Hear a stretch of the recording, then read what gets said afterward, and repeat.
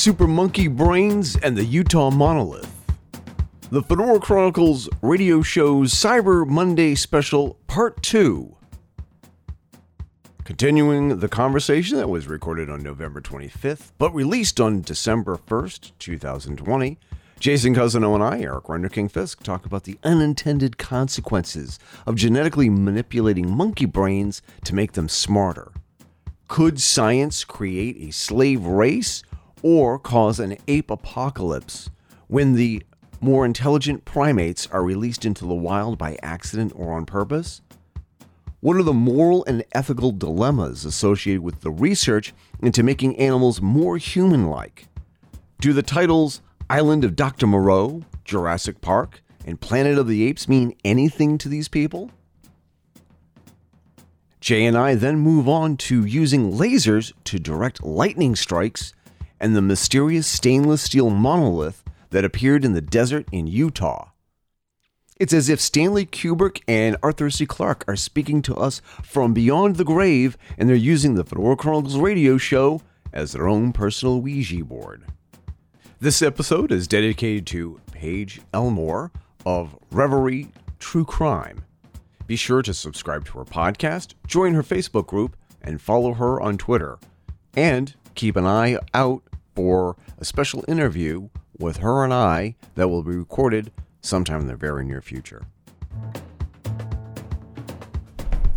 The Fedora Chronicles radio show is brought to you by our patrons. Patreon.com/Fedora Chronicles. For a mere $1 a month, you get early access to the show notes, behind-the-scenes action, and more. Coming soon, patrons will also be eligible for exclusive products and promotional materials. You can also support the Fedora Chronicles radio show and show off your amazing taste and style with new products from Zazzle. Zazzle.com/Fedora Chronicles. 12.5% of each purchase goes directly into keeping this podcast on the air. The Fedora Chronicles radio show can be heard on all of your favorite podcast platforms, including iTunes, Google Podcast, Stitcher, Overcast, Spotify, Player FM, Castro, and Breaker. If our podcast isn't on your favorite platform, let us know right away and we will pass along a special gift to you as a thank you. Our email address is fedorachronicle@gmail.com, or you can reach us on Twitter @FedoraChronicle. Once again, here's Jason Cousino and me, Eric Fisk from the Fedora Chronicles. Thanks for listening and enjoy the show.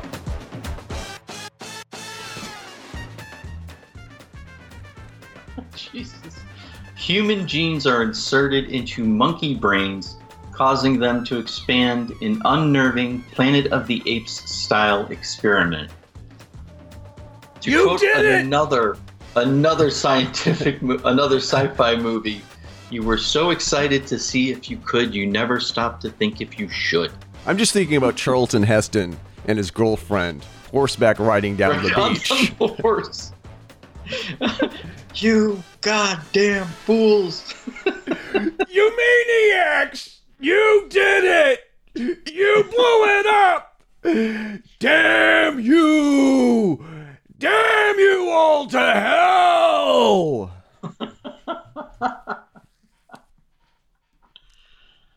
No, honestly, what's the worst that could happen? What is the absolute worst that could happen by experimenting on monkey brains? Do you not read science fiction? I don't think you realize that was supposed to be sarcasm, Jay. That's right. I'm sorry. Hell, that question has been asked and answered by science fiction going back to the pulp days.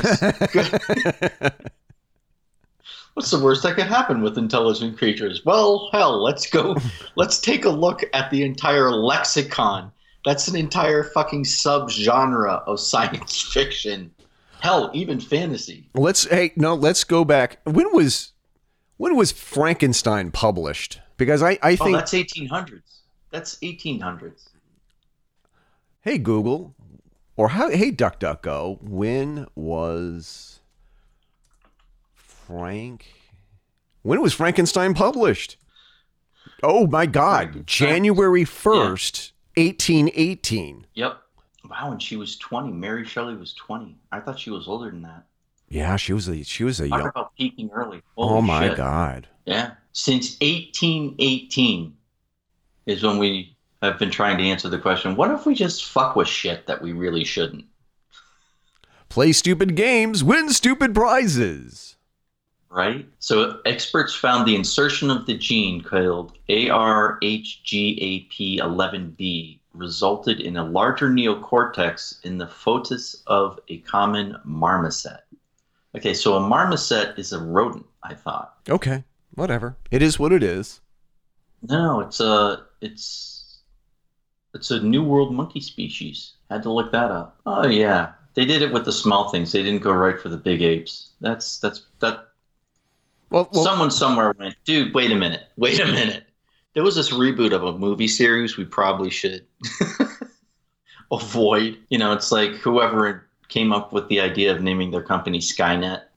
Genetically tweaked marmoset brains were found to mimic the natural bumps and indentations in human brains known as the Geary and Sulci, respectively, an evolutionary trait in humans to increase surface area for neurons or nerve cells.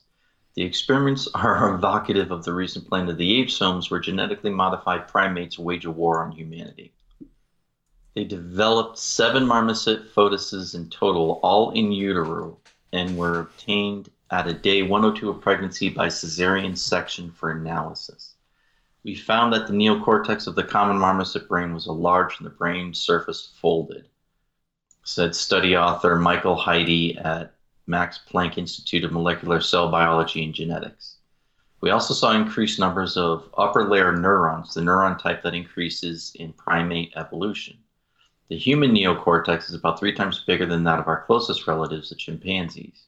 During evolution, our brains folded into the distinctive wrinkled appearance to fit inside the restricted space of our skull while allowing the surface area of the neocortex to be greatly increased. Images of the 101-day-old genetically engineered marmoset foetus about 50 days away from its normal birth date show this induced folding in the team's experiments, in contrast with marmoset brains normally, which are much smoother than human brains as well as smaller.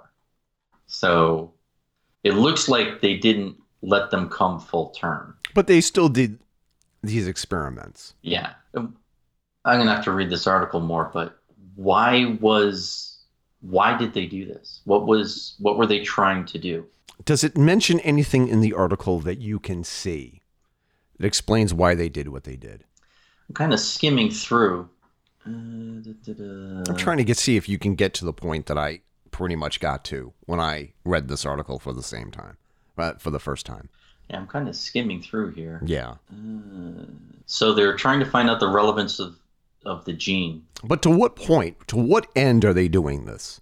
I don't know. I just skimmed around. Now let's just cut to the chase here, or I will tell the audience what I think is going on and why they did what they did. I've been listening to a lot of Brett Weinstein lately. Brett Weinstein has this really great article. Oh, not a great article. He has a great podcast called Dark Horse. And he and his wife talk about efficacy in scientific exploration and in experimentation. And one of the things that scares him and the rest of the scientific community are these rogue scientists and these rogue organizations who do things just because they can. And by doing these experiments, they're trying to sort of prove a point. And what that point is varies from scenario to scenario. You have institutions and universities who are always trying to go for the big grant dollar. And basically, that's really what it is all about, is getting the grants to do these big experiments. And the university gets half of whatever grants that you get because you're using their facilities. It's only fair and it's only right, I believe, to an extent. And the thing is that what's the biggest thing that we can do? What's the most grandiose thing that we can think of and do?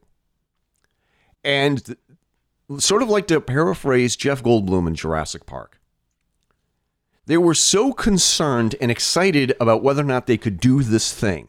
They never bothered to stop and think of whether or not that they should. And this also sort of piggybacks onto other shows that we've done on the topic of gain-of-function experiments. And for the past couple of years, and maybe even the past couple of decades, there have been viral institutes who have been trying to see how bad they can make viruses and then try and see how they behave and then create vaccines accordingly. Now, because of the vast number of variations, you cannot create in a lab a dangerous virus that's going to be exactly just like the dangerous virus that nature will come up with or produce. A deadly coronavirus that you experiment on in the lab is not going to look anything like what is going to occur in nature naturally. Let's just take bat viruses, for example, just off the top of my head. Okay? Just pull something out of the air. And you have this lab or these two labs in China who are experimenting on these viruses, and they were patting themselves on the back every time that they created a brand new variation of a virus. And that they would even travel thousands of miles to other parts of the country or other parts of Asia and Africa, South America, and harvest these viruses and try and splice them together to make even worse viruses. And just to see what would happen. And then could they create a vaccine for this horrible virus that they just created? Just in the name of science and prevention. How did that work out for everybody? And now it's still, it's debatable, or it's being debated on the global stage on whether or not SARS-CoV-2 or Corona-19.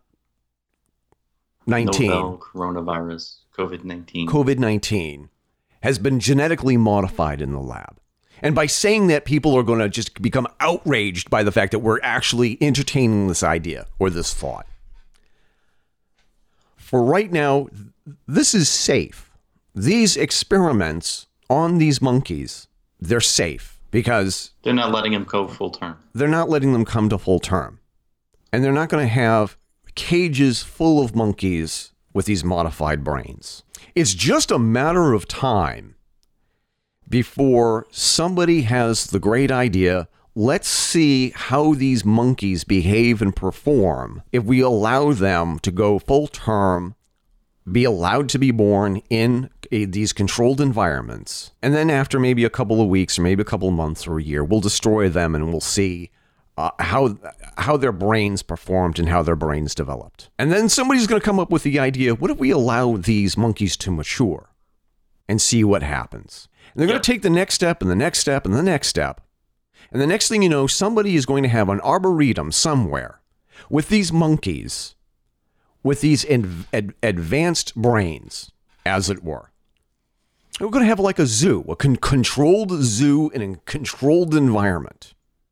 Or an island of Dr. Moreau kind of situation. Maybe. Like, are you going to take an island? Here's an idea. Let's take Jeffrey Epstein's island.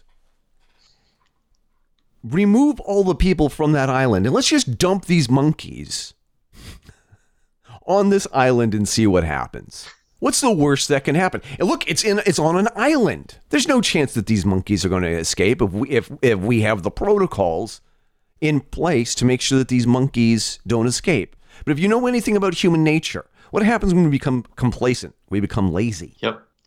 We become lazy, and let's face it, humankind being lazy is what led to slavery. I don't want to do it. I have power over these other people militarily. However, I'm going to make them do the shit work I don't want to do. What's to say that won't happen to those poor creatures who have been genetically modified specifically to serve our laziness? It's not an unfair question. It's not unfair. It's something that ought to be terrifying the hell out of all of us. Because seriously, what's going to happen when these things escape Or not even if they escape. The more like us something is, the more likely someone is they're going to become cause celeb. They're going to become another thing that needs to be allowed back into nature, right? Is how it's probably going to start. These experiments are awful, but we can't kill them because now they're self-aware, and that would be murder. So what are we going to do? Well, it's not right to keep someone who's self-aware in slavery. It's not right to kill them. So what happens? So what is the solution? Should we be doing these experiments on these monkeys and seeing how...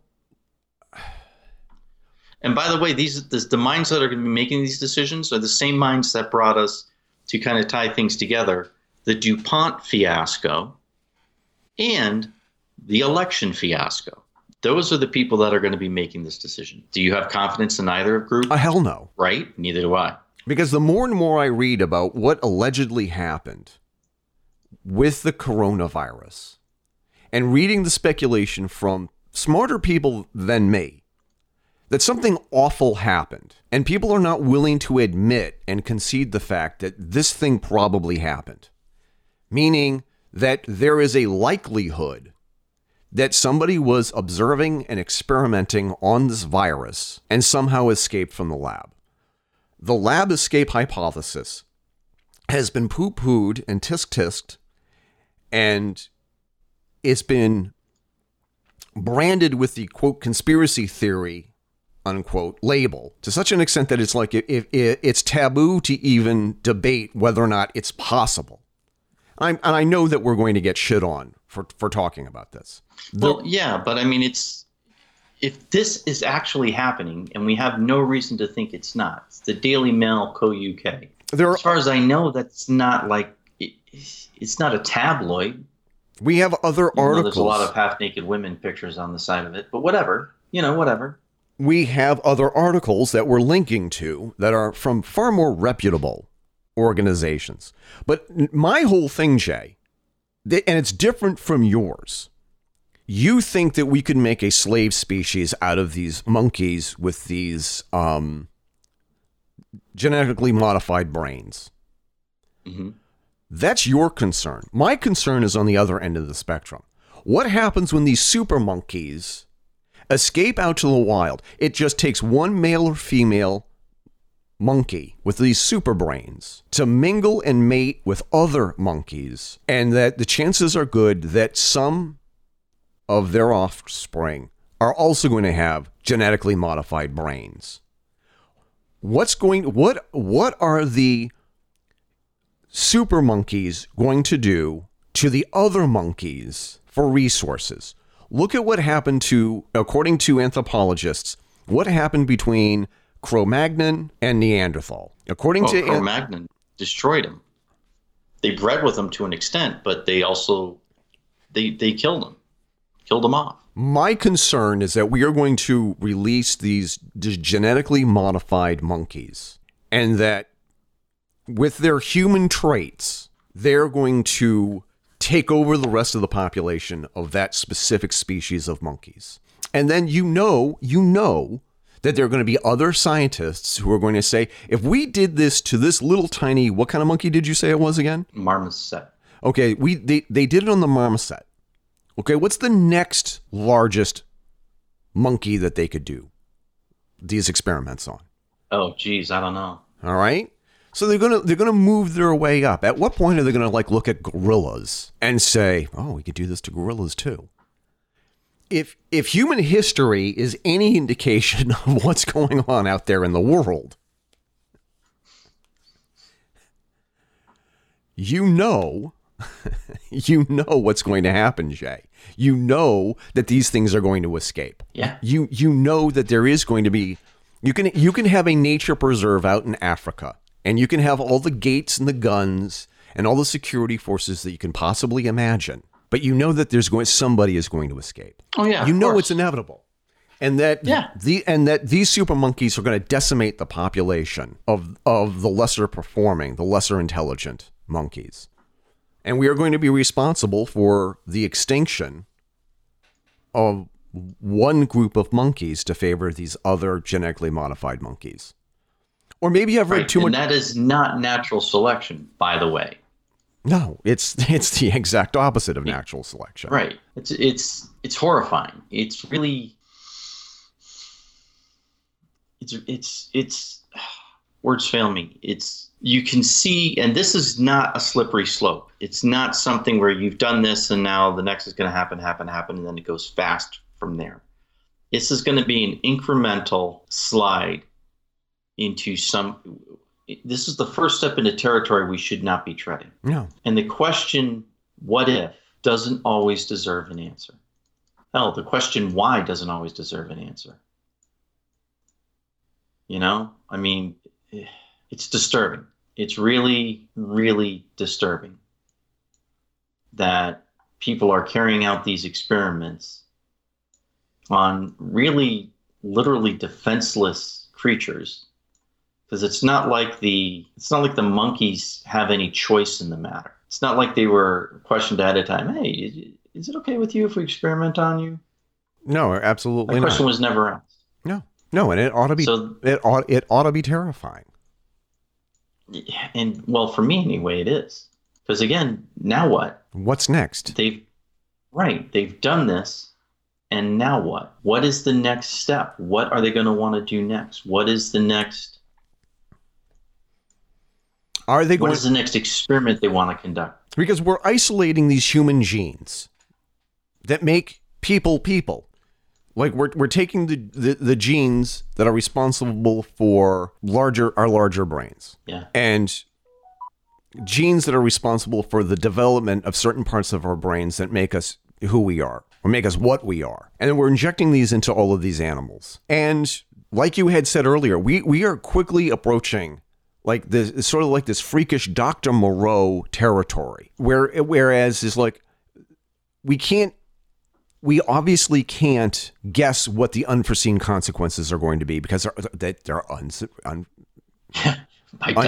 by definition unforeseen circumstances. But the problem is that does anybody have the courage to say, hey, listen, we need to stop this.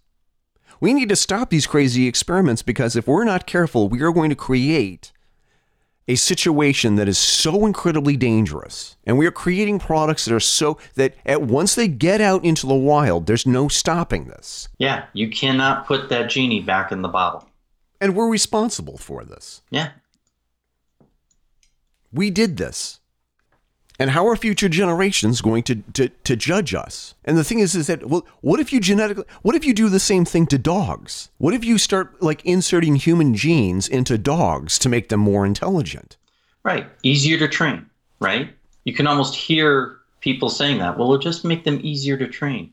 It'll just be easier to handle. Is that all that's going to happen? Because maybe I read too much science fiction, but that's really not how that ever works.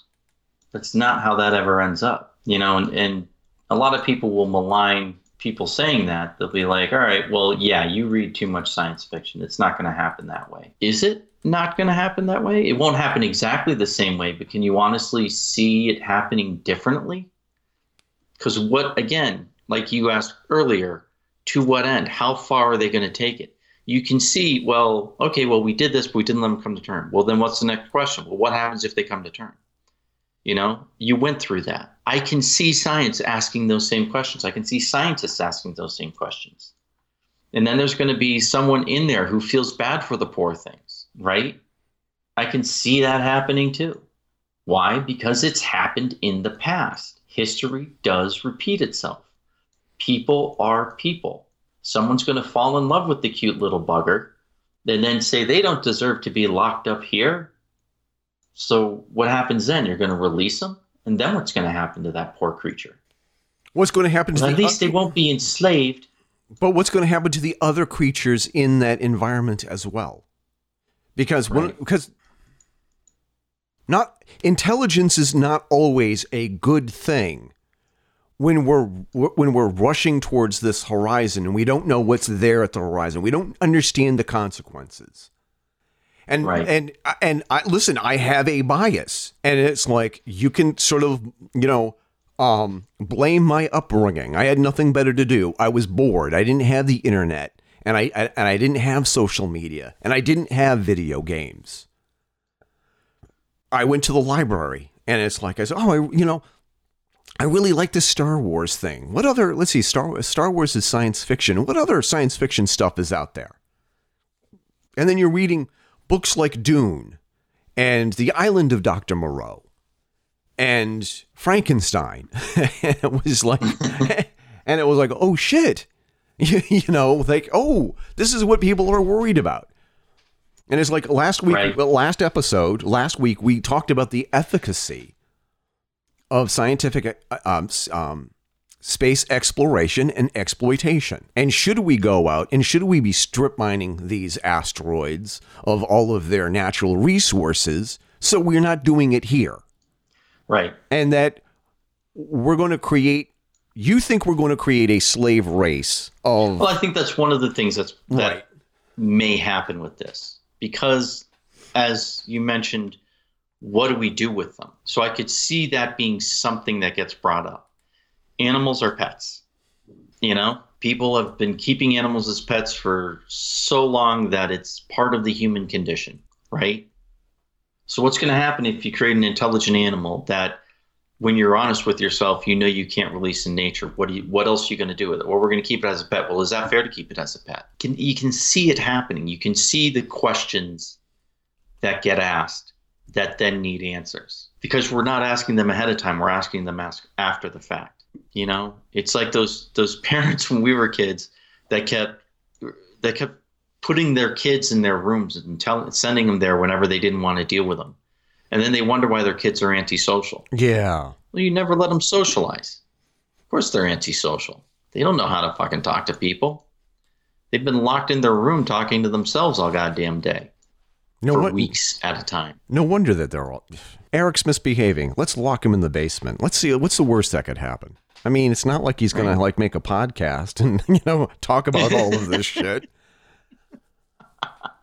They're just lucky that, you were able to watch old black and white movies, instead of, say, the porn coming across from Canada or something. I mean, don't judge me. Don't judge me. But again, I'm judging you. I'm judging you. I'm saying you turned out better than you should have. That's how I'm judging you. Exactly what my therapist said just before she retired, because I made her crazy. But from what I've read, they just want to see how this gene works and whether or not they can apply this gene to other mammals, and let's just see what happens. And nobody is. I don't think. In the article, they talked about mice. They did it with mice. Do you remember The Secret of Nim? Yep. Okay. Yep. And just leave it at that. Do we have time for our other news stories? Yeah, a couple of them. All right. I don't want to. What do we want to go with? I don't want to. Do the. Go ahead. What do you want to go with? I just want to spend 2 minutes talking about this article from Futurism. Scientists say laser device can make lightning strike specific targets. That's a fun toy to bring to Thanksgiving dinner, don't you think?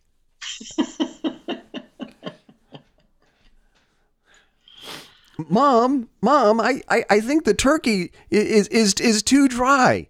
Mom, what are you doing with the laser pointer? Take care of this fucking thing. So, full disclosure, I've been struck by lightning. Well, I wasn't directly struck by lightning, but when I was a teenager, lightning struck the ground close to me, knocked me out. Right? Woke up 3 days later in the hospital, still have nerve damage on the right side of my body. Okay. But I was also, when I was in the Coast Guard, our boat was struck by lightning and it melted the helo hangar door. Just melted it. The entire fucking door. Okay. Lightning is incredibly destructive. Incredibly destructive. And now scientists say they can make... I lost you there for a second. All right. So scientists are saying we know lightning is incredibly destructive. And now scientists can direct it where they want it to go, where they can make it strike where they want it to strike. They're not creating lightning. They're just directing a force of nature. One of the most destructive forces of nature, by the way. If you go down to the desert in Nevada, there's a museum where they have displays of where the ground has been struck by lightning and it's melted and created these metal structures in the ground from the naturally occurring metals that are there, just melted them all. Then someone found one, said, what the hell is this? Dug it up and found out it's like a fucking Christmas tree that's underground from where the lightning struck. Yeah. Right? We're going to be able to direct that shit with lasers. Yeah. We can say, oh, look, there's a storm brewing over here. Let's see if we can make that lightning strike over on this house. Oh, look, the Kremlin is having a thunderstorm. So with this, you could weaponize lightning. You could also make it safe for people to be out in a thunderstorm. If you can make the lightning strike anywhere you're not. Right, but come on. We're back to the monkey brain thing. Is this something that you really want to do? Is this something that you really want to do? Are you sure that this is such a good idea to play with lightning like this? Right.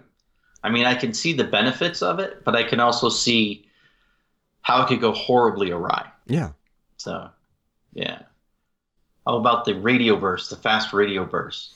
Well, the thing is that it was just like, this is like an inevitable story. Whereas it's like if you keep pointing your radio telescopes in certain directions and you're looking for signals, you are going to find strange patterns. Now, apparently, these are not signals from space.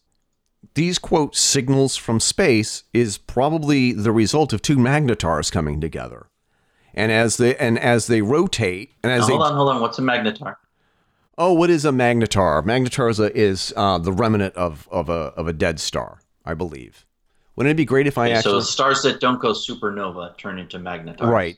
They do other things. They turn into other things. It would be nice if I actually had the definition here. This is from Science Alert. It's official. The fast radio burst coming from within our galaxy is repeating. The first object within the Milky Way galaxy caught emitting fast radio burst is now officially a repeater.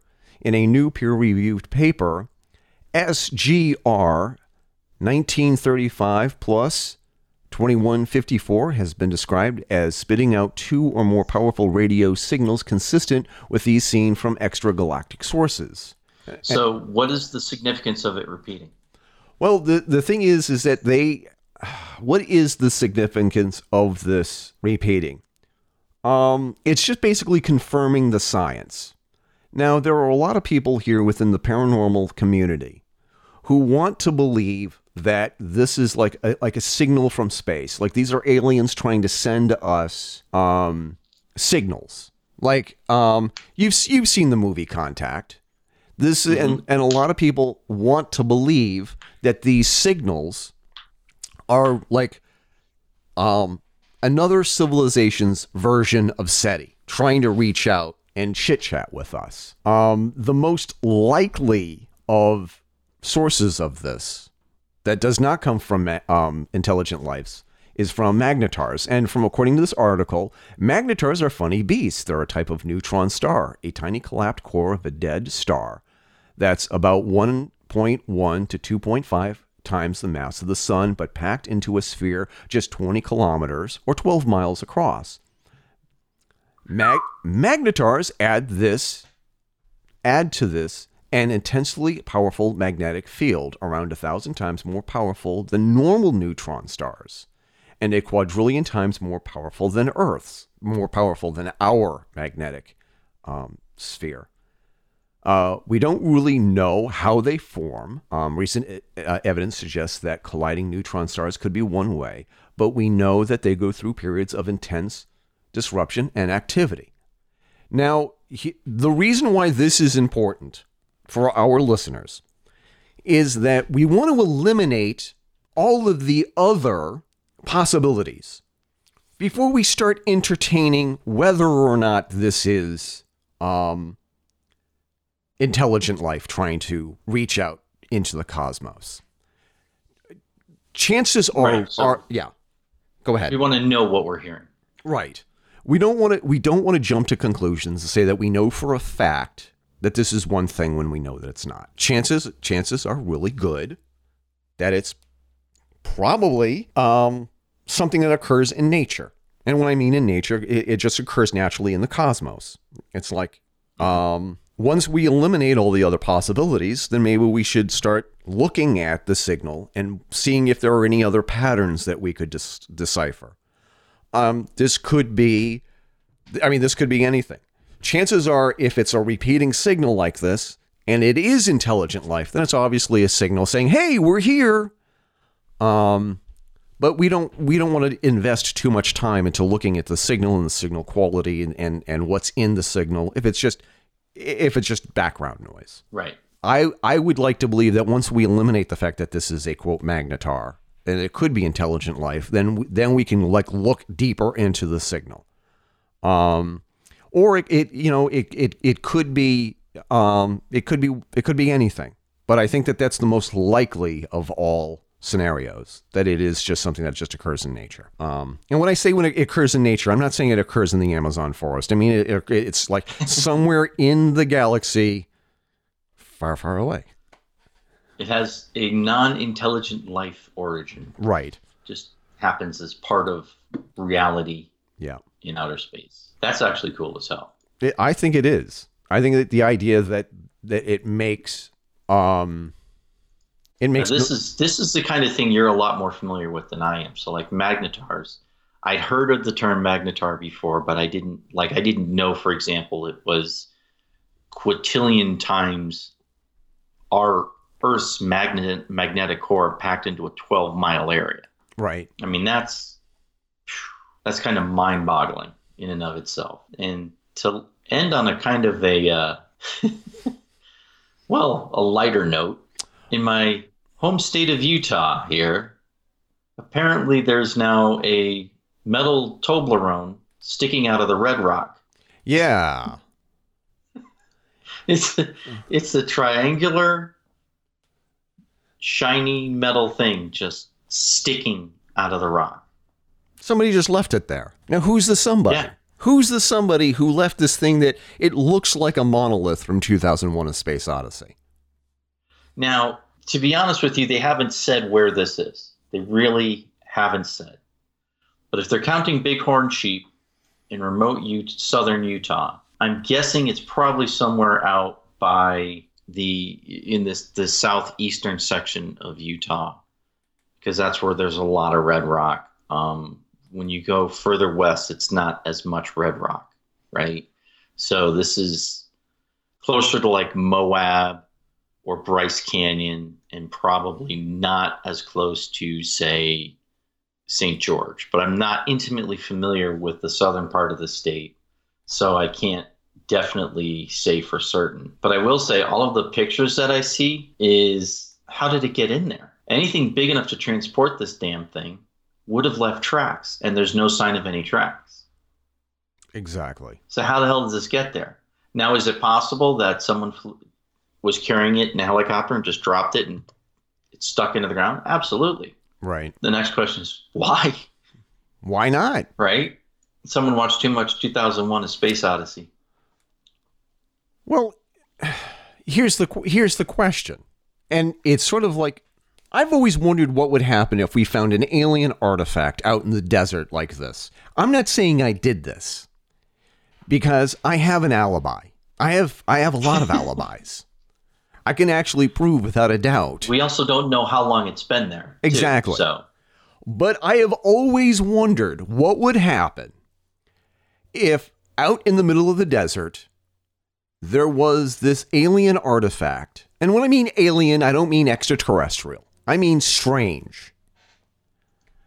It's the same thing with crop circles. You have these elaborate crop circles that are obviously, I don't want to toss out intelligent design because of the negative connotation, but it's obviously of some kind of intelligent design. It just didn't show up overnight. Well, this is not something that is formed in nature. I mean, no. I mean, I'm talking about all these weird things that just show up out of the blue, like crop circles and this monolith. Yeah. How are people going to react, and what's their first reaction? You can tell everything that you need to know about somebody when they see something like this, where their first reaction is either aliens or what kind of jackass would do this in their spare time? Who has the spare time to do this shit? Well, I mean, first of all, just the raw materials. Then the thing is, I'm looking at a person standing next to it right now. It's and huge. I'm guessing he's about 6 feet tall. So this thing is sticking out of the ground a good 12, 13, 14 feet, right?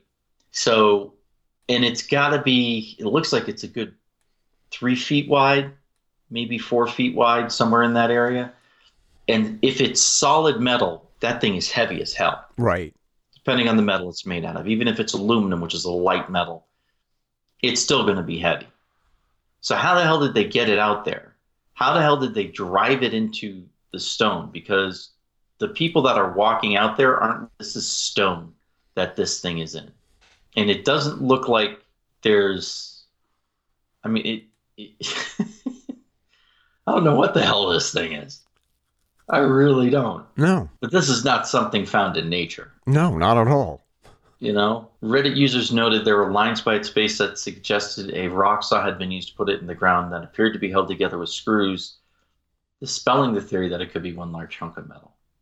So, okay, apparently I can't zoom in as much as these Redditors can. Right. I don't see screws. Maybe. You know what? Yeah, it looks like there's little dots on it in this one picture. So those could be screws holding it together. Yeah. But yeah, no, that's so this looks like it's just a person. It looks like somebody did this as some sort of like performance art. Right. Or I mean, hell, let's just take a step on the deep end, right? This could be some sort of religious object for some new religious sect for all we know. Could be. Remnants of a Burning Man that happened out here decades ago. We don't know how long this has been there. Yeah. Because there's parts of Utah that are pretty goddamn remote that people generally don't go to very often. You know? If the more densely populated the area, like someplace like Moab, chances are if this is quote unquote near Moab, it's 50, 60, 80 miles away from Moab.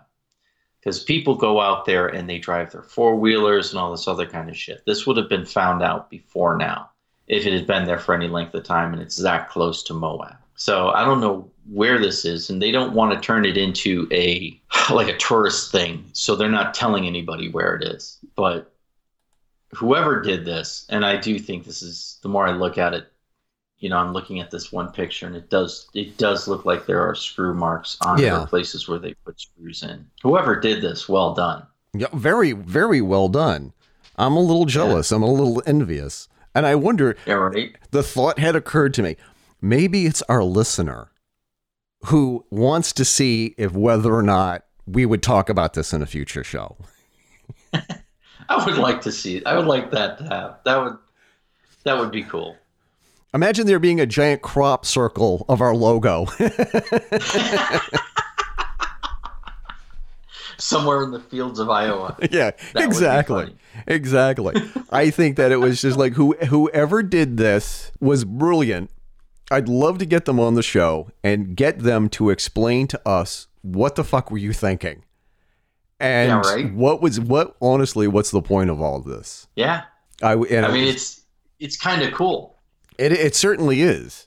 It certainly is. But here's the question that I also have. Could they be charged for trespassing and either vandalism or pollution? Well, honestly, they could get them for pollution. I don't think can't really get them for vandalism. They didn't really damage anything except the ground that it went into.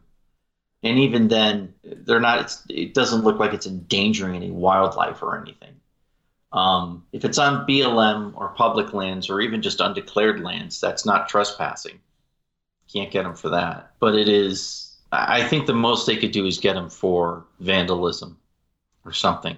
You know, vandalism or pollution. But no matter how you slice it, It's a pretty cool story. I mean, 2020's thrown us some fucking curveballs, and this is just another one that's a lot more lighthearted on that list. I love it. That's cool as hell, man. So this is always the weird part. It's like, hey, we've run out of things to talk about. We've covered everything. Yeah, and we actually did cover everything. We covered everything that was on the show page. As a matter of fact, I'm going to double check and make sure. And yeah, let's see. We did the steel monolith, fast radio bursts, lasers pointing lightning, human monkey brains, and the Biden transition team. Pretty Michael much. McCabe. Yeah. Pretty much. That is true. And I also, let me just see here. I'm actually jumping here over to Twitter because I got this neat little message from Paige. One of the things that I've been trying to do is reach out to other podcasters and say, hey, listen, we want to have you as guests on the show and talk about the work that you do. And I invited this wonderful woman, Paige, from Reverie True Crime Podcast, and I'm actually dedicating this show to her. And we had this nice little exchange, and she said that she appreciates our work, and that, well, I appreciate her work that she does. Yeah. And the True Crime family is one of those little happy accidents that I've stumbled upon. Whereas, it's like, these people are just so incredibly supportive of one another that it warms my heart knowing that it was just like, it's not, there are jerks out there who are very competitive and they are out to hurt other people. But people like Paige are just simply phenomenal. She's new, she's starting out, and I expect great things from her in the future. And I'd like to have her on the show and just sit down with her and just say, why true crime? And what cases do you like to talk about the most? What have you done, and what are you going to do in the future? What kind of cases do you like to cover? And what can we expect in the near future? So you're hoping to get her on True Crime 101? That's my goal. That is my goal, because with everything else that's been going on behind the scenes here. And there's a lot of, there are so many weird things going on right now behind the scenes that I would really like to be able to get into.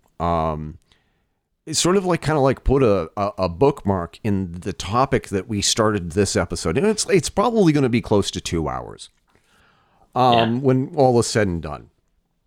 I think this election has done a lot to hurt the country. I think that to a large extent, I think that the campaign between Hillary and Donald have done a lot to hurt this country. I think that Donald Trump's presidency and the reaction to Donald Trump's presidency has done a lot to hurt the country. I've lost a lot of faith in the process because of the primary. And I don't, and the election itself, if I'm being honest. And the election itself and the process and the recount, it really took a lot out of me. And a lot of people that I thought would be friends for life, I can't talk to anymore because of the lines that have been crossed. And if I say something such as, the New York Post reports this is what was found on Hunter Biden's laptop. And I'm very careful to say and frame it as such. The New York Post reports this is what was found on Hunter Biden's laptop. Here's the story. By simply saying, here's the controversy, here's what's wrong about the article, here's what's right about the article, just by simply bringing attention to it, has made me persona non grata in small circles. I'd like to be able to say that it doesn't hurt that much. Talking about the controversy surrounding the Wuhan Institute of Virology and talking about the taboo topic of COVID-19 possible, probable lab leak hypothesis has really ruined the relationship that I had with somebody who I thought was a friend. And I've been ghosting this friend and our mutual friend. And I won't name names because I actually feel really bad for our friend who has sort of taken the brunt And I have watched him lose pretty much almost everything in the past year or two, because he was, to have friends, you have to be a friend. And he was defending somebody who is indefensible. And I've seen him lose everything. I've watched him lose everything that he's built over the years. And I don't know how to talk to him about this. The really sort of like the last sanctuary that I have online is the true crime community, because I mean, really, when it comes to, and this is strange, not even in the paranormal community do we have this, or the cosplay community that I've also sort of like, I put some distance between me and them. Everything has to be fact-based in the true crime community. And we all have this one goal in common. We want to help solve these crimes. We want to solve these murders. But the thing is, for me, it's true crime. True crime also falls into the jurisdiction of government corruption, government conspiracies and cover-ups. And I like to think that I talk about those things in Facts Matter. It's strange and it's awkward that talking to people about unsolved crimes and unsolved murders and some of the ghoulish details is really sort of my last refuge on the internet, where politics does not come into play. And I want to do right by this community. And I have 2 episodes in the can that I have not been able to publish because I haven't been able to dedicate the time to them. I really thought that 2020 was going to be the year that we really got into true crime. And unfortunately, the election got in the way. And I got in the way. Yeah. I got in the way. Well, and let's face it, shit went south. Yeah. I mean, shit went south in my personal life, in many different ways. And things are getting better. Things are definitely, things are getting better. Mm-hmm. But I hate, I'm glad this year is almost over, and I am absolutely totally happy and glad that, we're probably going to turn the page. I hope. I'm keeping my fingers crossed. But like I said, I'm grateful that this year is over, or it's almost over.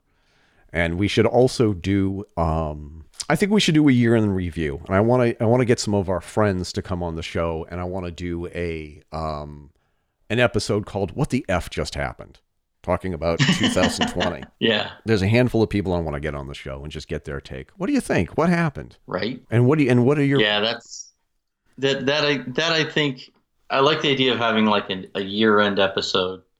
Obviously we'll have to record it sometime in December. Right. But just kind of a look back on the year retrospective of just, what the hell? What was that? Right. And also, what do we see happening, or what do we see coming in 2021? Because it's not like, midnight of 2020, all of a sudden, everything that happened in 2020 is going to disappear. No. So, yeah. I mean, next year's going to be an interesting year too. And we didn't even talk about whether or not they found a vaccine for COVID-19. Because there are now 3 or 4 pharmaceutical companies say that they have.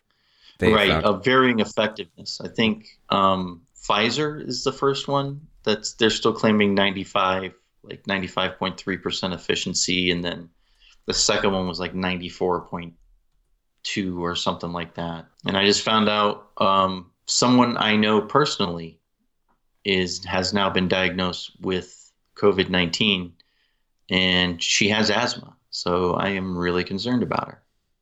Yeah, I am too. But this is the first person that I know personally that has actually caught COVID-19, where it's dangerous to them. It's going to be an interesting year, and it's going to be an interesting December. I can tell you that. The next month and leading up to Inauguration Day is going to be interesting. That's for sure. You can almost guarantee that something weird is going to happen. It's almost as if so many other people have said, hey, I'm just waiting for the other shoe to drop. But, and here's the thing, and it's like we are quickly approaching the 2-hour mark. Shit, and I gotta go to work. Oh shit, man. Yeah, no, I'm done. I'm done with 2020. I'm waiting to see what's going to happen next. So we'll see. Thank you, Jay, for another awesome episode. Thank you, sir. Always a good time. Congratulations on surviving another episode of the Fedora Chronicles radio show. Find out more about the Fedora Chronicles by visiting our website, thefedorachronicles.com. That's where you can find our show notes, past episodes, and articles. Follow us on Twitter, Facebook, Instagram by simply searching for us on those platforms. Don't forget to join our group on Facebook and follow us on Twitter so that you can keep up with what we will be talking about in the next episode.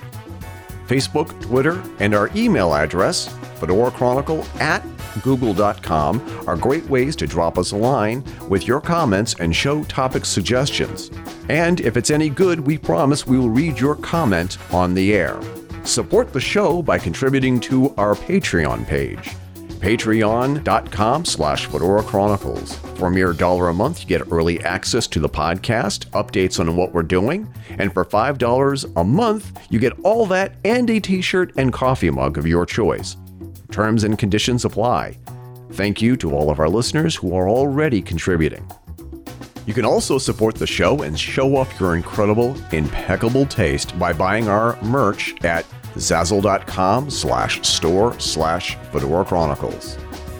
The theme songs for the show are Royal Flush and Black Cabaret by Olive Musique. All other music on the show is listed on the show page and has been provided to us by Premium Beats from Shutterstock. Copyright The Fedora Chronicles 2020, all rights reserved. On behalf of my co-host Jason and I, this is Eric Renner King Fisk signing off and reminding you to keep your chins up and your fedoras on.